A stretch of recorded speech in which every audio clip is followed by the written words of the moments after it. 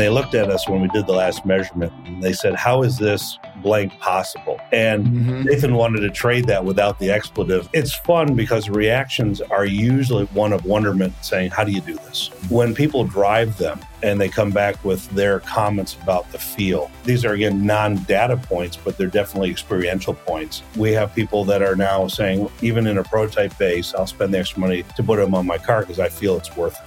Welcome to Coffee Break, the official podcast of the Brake Report. Here we dive deep into the world of brake technology, bringing you exclusive interviews with industry leaders and insights into the companies shaping our future. Let's get started.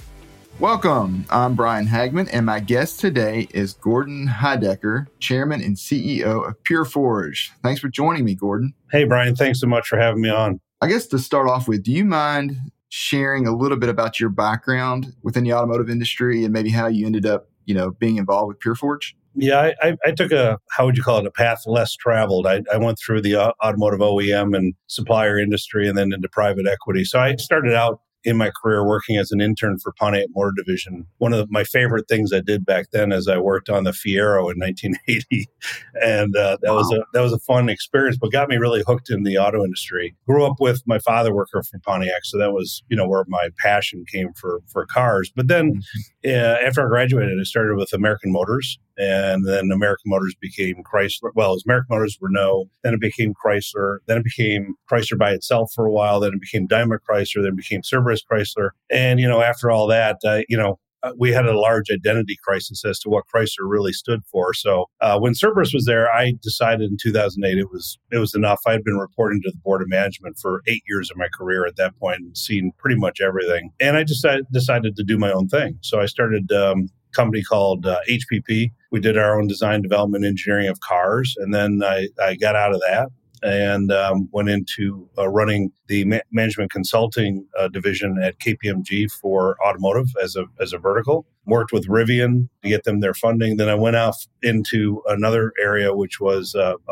machining with a supplier in Germany. And then I came back into private equity and valuations. And then I got a phone call. Two guys, most notably my partner, Nathan Meckel, saying, hey, we want to hire you to run this company. And I said, well, that'd be great, but let's find out a little bit about it. I think the major thing about it was I had run R&D as a vertical in Daimler for 5 years when I was in Stuttgart and interfaced with them on all the intellectual property and all that. So when I started actually looking into it, I said, wow, disruptive technology comes along very few times in your career. And when I really looked at it, and I had, again, Hadrian Rory, who was from Chrysler and worked with me on Prowler, was pushing this technology and basically telling me what it was and what it wasn't. And I was very impressed, albeit, from a proof of concept perspective, it didn't have all the stuff behind it that I would like to have seen as an engineer or as a vehicle line executive at Chrysler, because there would have been a lot more questions, a lot more testing. But fundamentally, the proof in the pudding was there. And I said, hey, we can run with this. And, I've seen on one hand the number of times it's been disruptive. So for me, I joined November 18th of 2021 as CEO. And by March of the next year, I was chairman and CEO. Oh, wow. Well, yeah, you certainly have a very diverse automotive background for sure. You've been there, done that. That's awesome. So getting to your career. So was there, what was the most memorable role that you've held so far, other than this role? What's been the most memorable role you've held and why? Wow. Well, there's been a lot of really fun ones. I was involved in Viper back in the 80s when it was first announced, and then became president CEO when Cerberus wanted to roll it out as a separate company and sell it through private equity. So I did that for a while.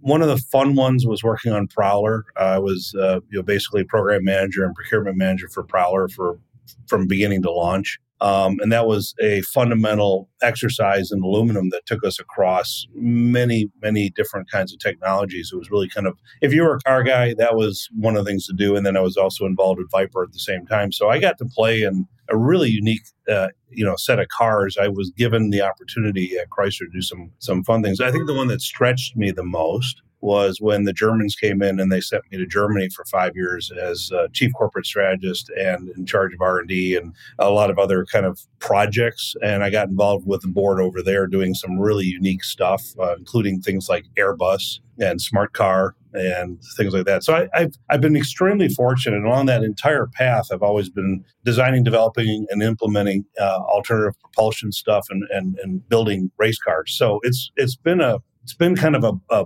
bilateral approach. I've always been known for being the car guy, right, which was fun. And I think one of my favorite bosses was a guy named Bob Lutz. I worked for him on and off through my career, and he's so pragmatic about things. I also really enjoyed working for Wolfgang Bernhard because you never walked out of a meeting without a decision, whereas most everybody else never wanted to make one. Yeah, sure.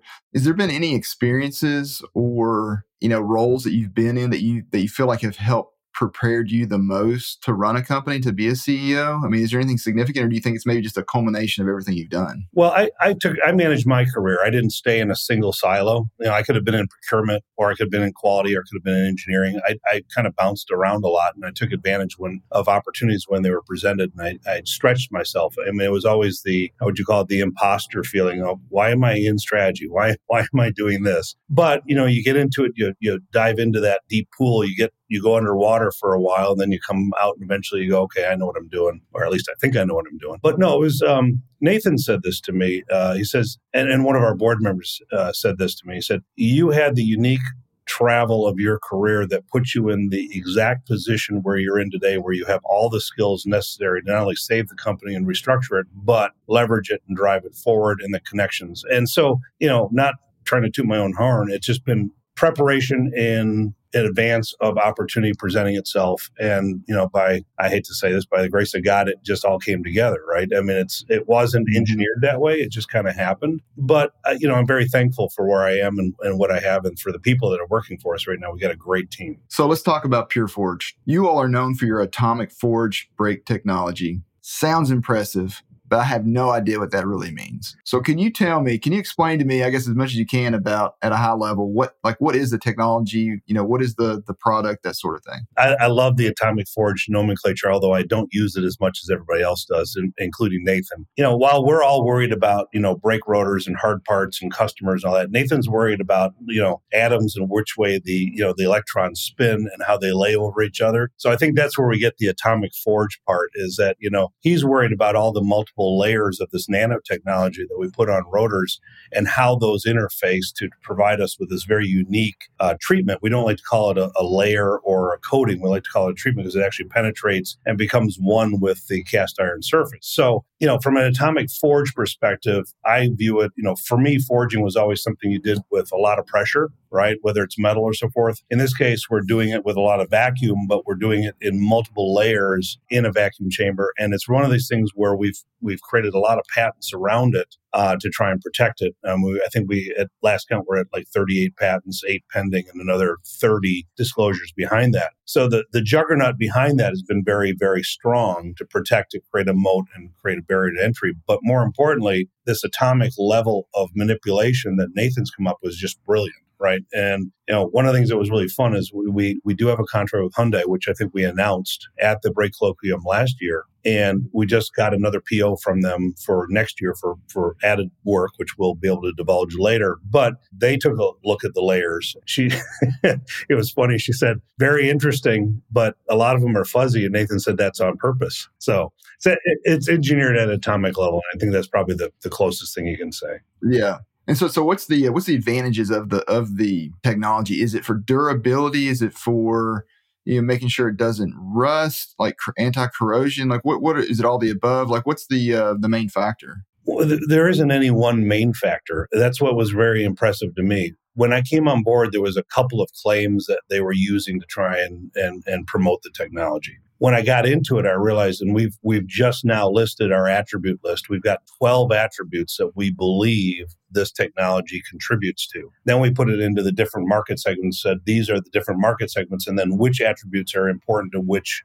market. Fundamentally, the number one was durability, or life durability. How long does it last? And remember, this is a systemic approach. It's not just the rotor by itself. It's a rotor and pad system. And Paul Stoloff said to us at one point, he said, well, we think you invented a new way to actually stop a car, because it's not the normal abrasive friction that's out there. And Nathan has dubbed it adherent friction. And the factor that we're trying to say is, what's the stiction of that adherence that allows us to create this. So again, we're actually plowing a lot of new ground, and we're creating actually a new vocabulary around it. And then we're putting metrics behind that. Longevity is one. Obviously, when you're not wearing the rotor, you also aren't creating cast iron dust that's going in the atmosphere, right? So that's just intuitive and that's measurable. And then when you go to another level, you're saying, all right, if you're not doing that and we create a good transfer layer, then what we're seeing is it's not rusting in the atmosphere. So like if you leave your vehicle out in the parking lot or you leave it in your driveway for a week or two with the e-brake on, what's happening? Well, you're not seeing that corrosion that normally presents itself. And if there is anything, it usually wipes off extremely easy and doesn't pit or create any kind of weird anomaly on the rotor braking surface. It also gives us a more consistent braking surface. And, our biggest, pursuit has been trying to get a very high level mu right out of the box. And that's what we've been able to do with our brake pad partner. And we're now working with a second one. So there's been some great stuff. I've hired recently a gentleman who's working on just testing and development. And he's now putting together the protocol with Dan Berlichek and Paul Stoloff to figure out what testing holes we have, how do we get that data, and then how do we present that to an OEM, or how do we present that to a tier one, or how do we present that to a customer? Who's your specific target customer right now? I mean, are you looking at the OE side, aftermarket? Is it heavy duty? Is it fleets? Like, what do you see as the primary focus at the moment? Well, I'll start with the heavy duty because we're not there yet, right? I mean, we're not class 6, 7, or 8.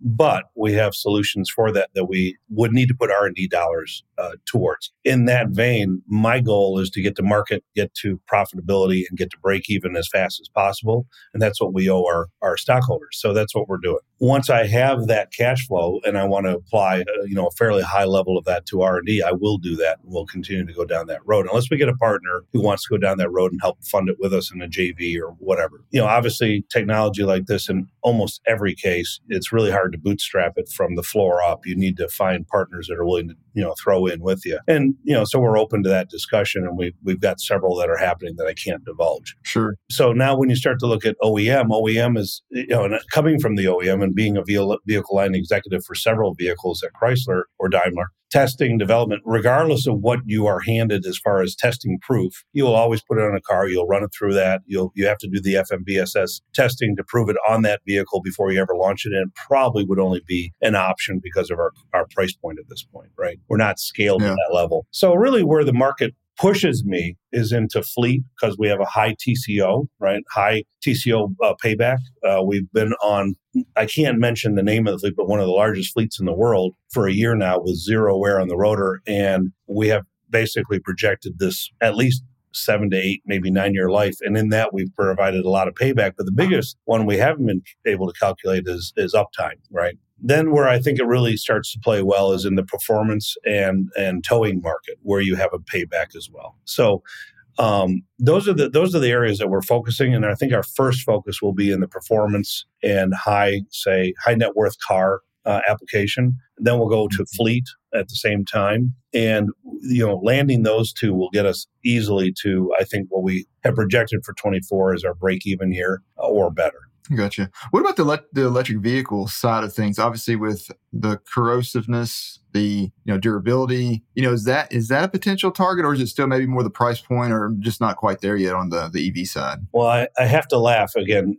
These tests that were set up by SE are based on current braking technology and information that have been for years. Our problem is that our brake effectiveness starts once we establish an efficient transfer layer. So we have to get to a certain point before all those tests, then we blow those tests out of the water. If we just do the test as is, we may not effectively get a transfer layer. So back to your comment about corrosion. If I hand an OEM just a treated rotor and say, go have fun with it, I don't give them a pad, or I give them even a pad, and they run the normal test, they're not going to get to see the advantages we have. So there are still protocols that we need to make sure it's training, right? And I've worked with SAE before in test protocols. If we provide a unique product that is in the marketplace, you have to then test differently to show those attributes than traditional. And so that's a little bit of a hill to climb, I think, on the OEM side. Got it. So since your time at PureForge, I guess, how's the company evolved? And I guess what have been some of the biggest challenges you've had? Well, I think the biggest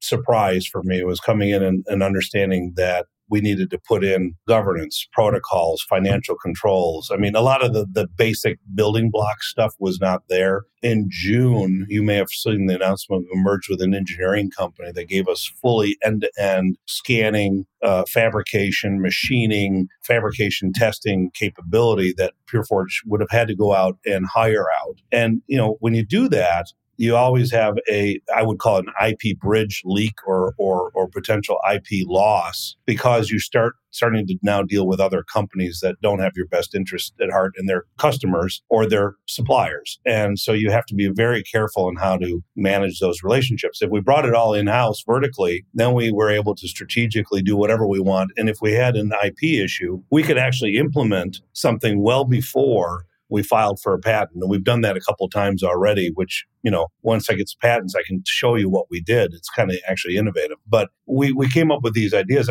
Last year, for instance, we were driving to PRI, three of us, my VP of production, myself, and our lead engineer. And we said, well, what if you did this? And then, we're driving for 4 hours. So that what if turned into how do you do it and what equipment do you use and so forth. And by the time we got to Indianapolis, we had another patent we had to file, right? But when we came back from PRI, we started actually implementing that idea on a machine, on a 3-axis machine, and had it actually functioning before we put the disclosure into the patent office. You couldn't do that if you didn't have integral engineering and verticalized capability. Yeah. So walk me through the operation, just so I can kind of understand your all's process. Do you receive the rotor from, like the disc, from a foundry, and then you all do some machining, or is it already machined and then you all treat it in-house? How does that work? What can you talk about that? I can tell you where we are today and maybe indicate where we're going to. Right today, we'll take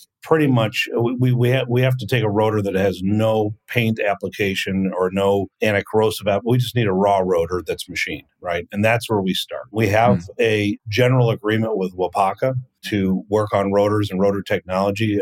I think there was an announcement that we have some decent working relationships with a foundry in the United States. We're very big about American made. That doesn't mean we can't buy rotors from wherever they come from and turn them into our product, right? So for me, it's a cast iron product that has a certain machining face. If there's something we need to do in-house to true that up, we'll do that prior to processing. Again, that's part of the proprietary process of what we do, and particularly the surface treatment and how we put that on as part of that process that's internal. Most importantly, it's working with our pad manufacturer to make sure that all those interfaces, all those surfaces work together properly. And that's really what we've been kind of finessing as we go through to make sure that in production. So for us, we have partnerships in supply on rotors and pads, and we'll continue to develop those over time. Longer term, will we put in machining centers and so forth to do our own thing? Possibly. It's my favorite finance term, which it's a math problem. Gotcha. So what's been the feedback so far from either current customers or potential customers? Is there anything that kind of stands out as far as maybe the feedback, and is there any actions been able to to take on that? Nathan loves this one. He actually wanted to trademark it, but I didn't want to trademark an expletive.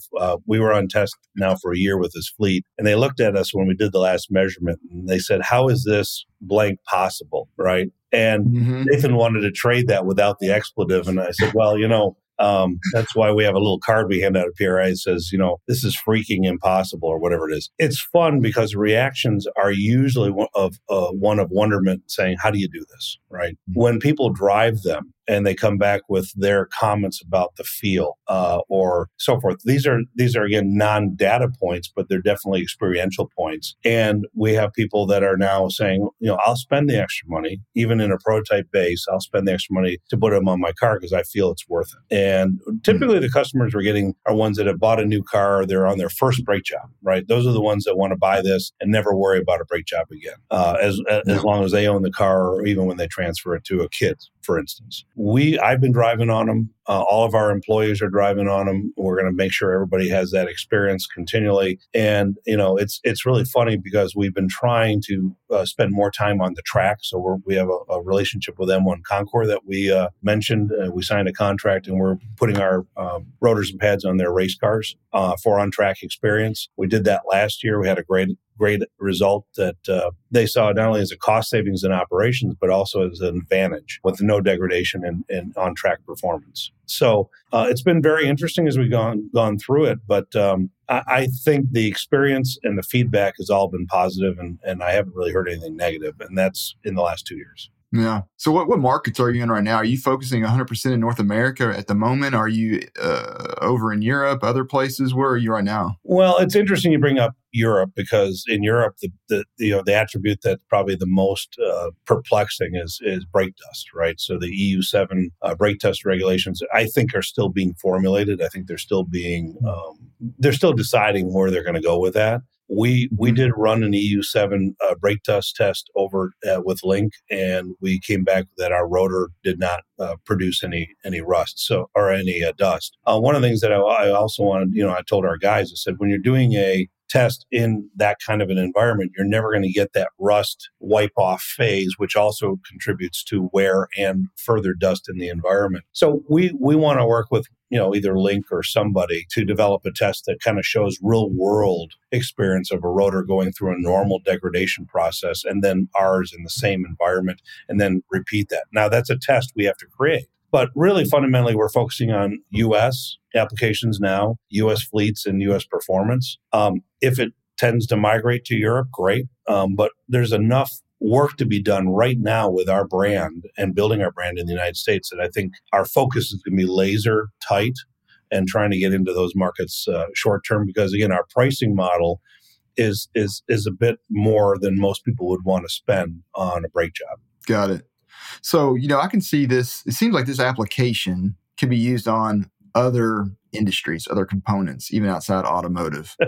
It sounds like obviously you guys are, as you just mentioned, focused, but are you guys looking down the road like 5-10 years from now? Do you see PureForge being, the technology being used on other applications within automotive, or maybe even outside automotive? Where do you guys stand on that? I will say merely one thing, which is yes, without tipping my hat too far. One of the syndromes we have as technologists and as car enthusiasts is what I call the squirrel syndrome, right? And so if we're focused on one thing and then we see a squirrel, we go, well, squirrel, and we go off in that direction, I got to pull the whole team back, right? And get them back into the boat and say, no, guys, that's for the future. We have a listing of, again, I won't go into details. We have a listing of applications and process applications that we would like to explore once we have, put this on the market and we have cash flow. I'm trying to do the responsible thing for our investors and our stockholders by focusing in on getting to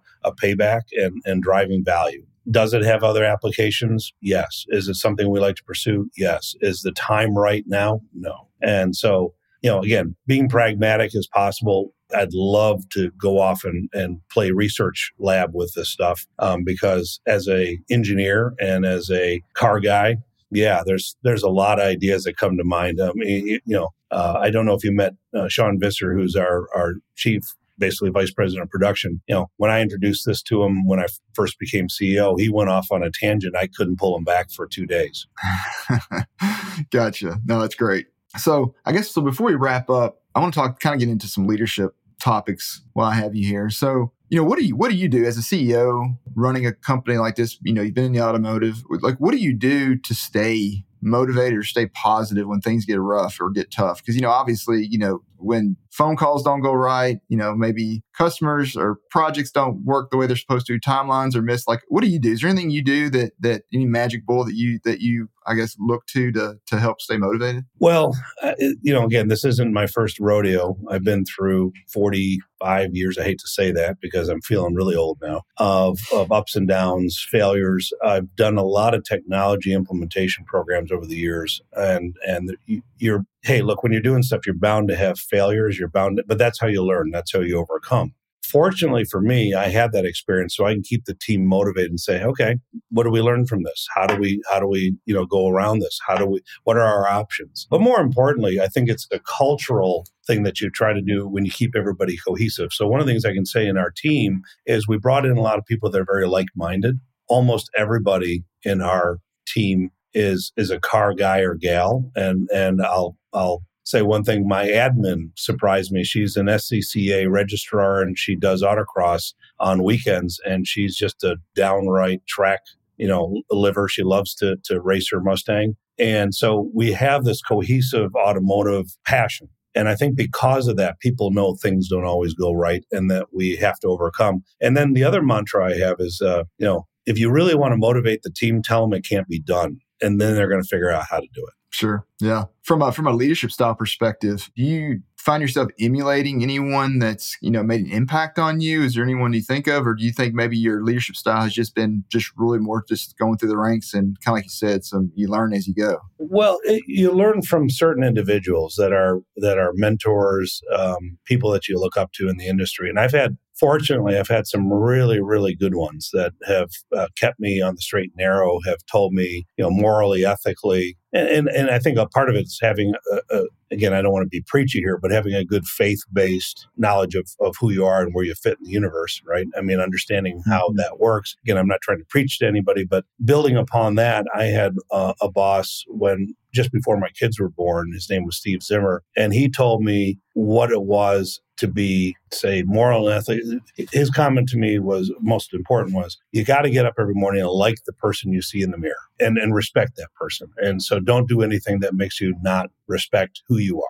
Number one. Number two, be pragmatic. Bob Lutz was always all about make a decision and move. If you got, your normal graph and you're trying to get a trajectory, if you don't make a decision, it either stays flatline or it goes negative. And if you make a decision, you might go up, and maybe the wrong decision, you can course correct. So that was good. Wolfgang Bernhardt was a great leader in the sense that he'd make a decision out of every meeting. Now, if he made the wrong decision, he didn't like to be corrected, but you could correct him later. Right, you could talk to him in private, and then he was, again, very pragmatic about it. And then there was another gentleman who I think was by far the nicest guys that I think I've ever worked for, and really competent and really cared about the people. I mean, people would walk through a wall of fire for him, and that was a guy named Tom Gale. Tom Gale was VP of design at Chrysler. I worked for him on Prowler for the 90-day, which turned into a 160-day study. He was just a wonderful individual to work with, held himself in the highest moral and standard, and you look at him, you say, I want to be that guy,